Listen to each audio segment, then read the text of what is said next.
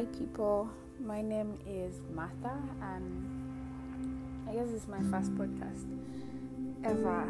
I've been wondering what I should talk about on this podcast because I have a lot of topics to talk about. One is feminism, which is a topic I love, but everyone's out there talking about it. The second is the health issues that go on in women, especially fibroids and endometriosis. That's a topic that's very dear to my heart because of what I went through. The third would be sexuality, and in this way, like not like sexuality straight or gay kind of thing, but just when it comes to sexuality, sexual conversations. I'd love to have conversations with people around orgasms, foreplay, sex as it is in itself, the pleasures and all that. And I know these relationships fall in a different category, but they'll definitely be intertwined with sex. But yeah, those are some of the topics. Apart from feminism, I will talk about it. But and then I think rape. Rape is something I am dear about very many times. But yeah, those are the topics that I am dear about today on the first podcast. I've said this twice, my goodness. And I'll be talking about fibroids. And maybe episodes to come, continue talking about this. So I was diagnosed with fibroids 2 years ago. And I remember the first time they diagnosed me, I cried so much. Because the reason why I cried is the doctor, I don't think he understood the magnitude of like the truth of the matter. It was too much for me to handle. First of all, I was on my period, so emotions everywhere, just so you know. And then he finds out there's so many in my uterus, so over 10 outside of the uterus, inside of the uterus, in the intramuscular muscles. Like it was like a whole discotheque going on in there. And he tells me, you shouldn't really, like, you should be worried because you can't get pregnant. But the biggest worry right now is the fact that if you're to go for surgery, they'd have to take out your uterus. And that freaked me out. I'm telling you, when I say I cried for a long time, I just mean I cried for approximately 20 minutes. It was 5 minutes in his office, and I kept on trying to crack jokes so that I wouldn't cry a lot. One of the jokes was, I shouldn't be using contraceptives and condoms anymore because, I'm like a contraceptive myself right now. And he found the joke funny as well because I was laughing. But then the next 15 minutes, I just got home and cried. Just cried my heart out because I wasn't disappointed in myself. I was just very hurt and confused.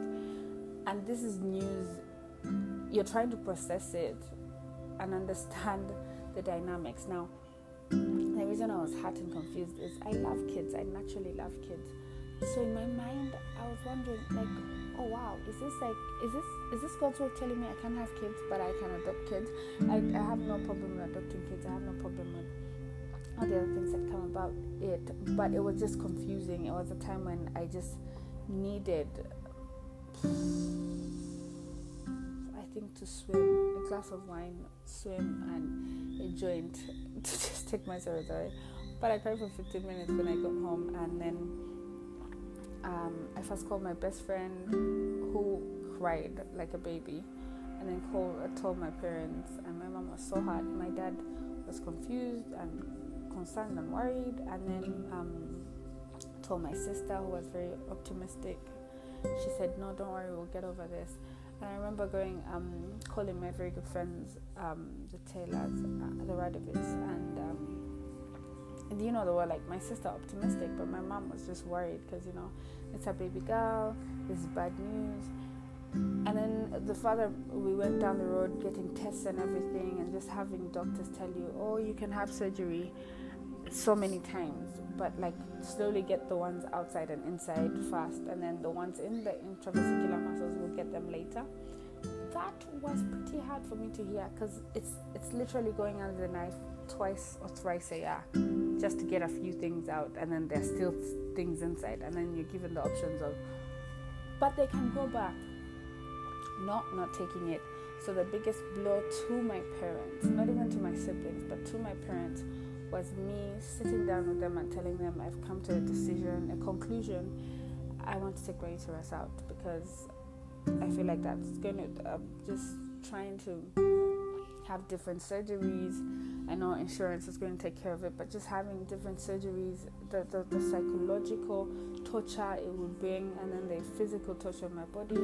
I love to work out, so imagine just being out every 4 to 6 weeks because of surgery, and then you get back out there, and then you have to get surgery again. So it was a blow, and my dad just told me, hey, let's get a counselor, because this stuff affects the mind. It affects the mind, it affects the person. It's a decision that you want to take, but you have to also make sure that you're mentally prepared to take it. It's a road that needs mental preparation, because 5 years down the road you can have moments where you sit back and ask yourself, why did I do this? So I agreed with that. I agreed to that, but my sister made me do something. She said, hey, listen, first try out this herbalist I know of, and if it fails within 6 months, she gave me 6 months, she's like, if it fails, we'll do what you want. And the reason I took that option is because honestly, you see the effect your decisions have on your loved ones, and I'm not saying it's supposed to be a thing that stops us from making decisions, but the decision I made in that moment had such an effect on my mother. Talking about this always tears me up. There's so many topics that tear me up. Get me teary-eyed, whatever that word is.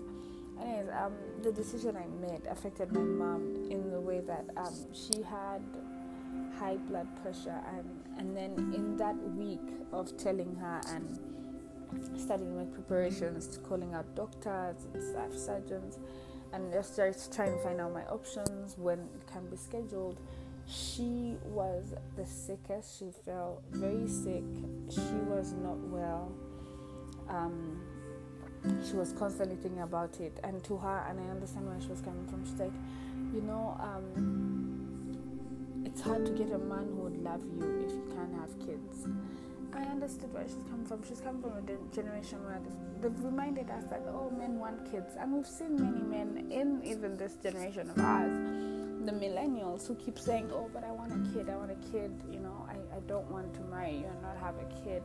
Very few men right now would say, yeah, we can live together, because and that's a topic on its own, but I just want to say, because we've not learned to live as a unit of two, we love distractions, but that will come later.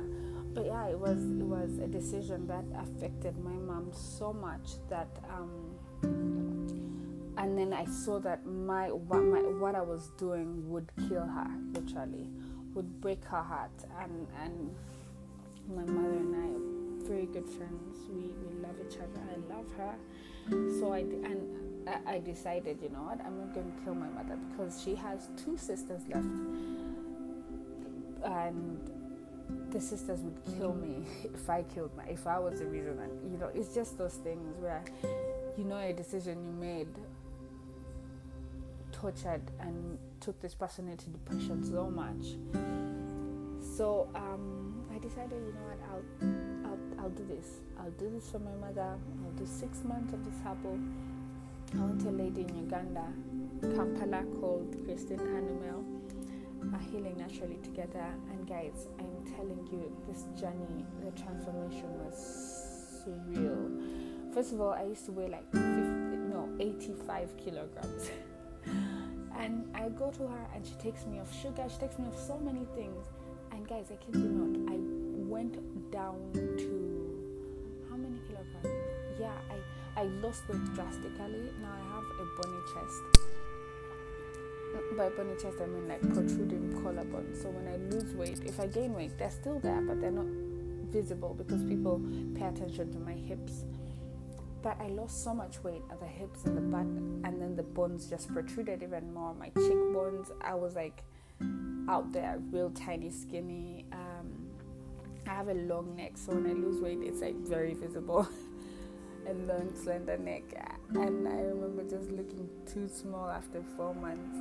And I had people body shaming me constantly, coming up to me and saying, "You've lost so much weight, you look terrible, what's happening?" And they didn't know the psychological torture and like everything I'm dealing with. And it's not like I don't blame them. I'm just blaming the fact that we kind of body shame people. We don't body shame fat people, only body shame skinny people. Which is something I had to learn the hard way. But I just had to like deal with that and deal with people constantly coming up with stories, which is okay, because people are coming up with stories and saying, "Oh, you know, she's done this, she's done that." But the thing that I loved the most about the 6 months that I took that medication before I continued taking it was to see the incredible change that happened with my mother. My mother became healthier. She got back into her element. She was happy, and she had life. And then my father, who had even like told me to get a counselor, he was back in his element again, happy, and he was constantly like telling me, "Oh, that's not in your diet. Have you had lunch? Have you had food?" Now, yes, I'm a very picky person when it comes to food, so they had to make sure I was eating constantly, while also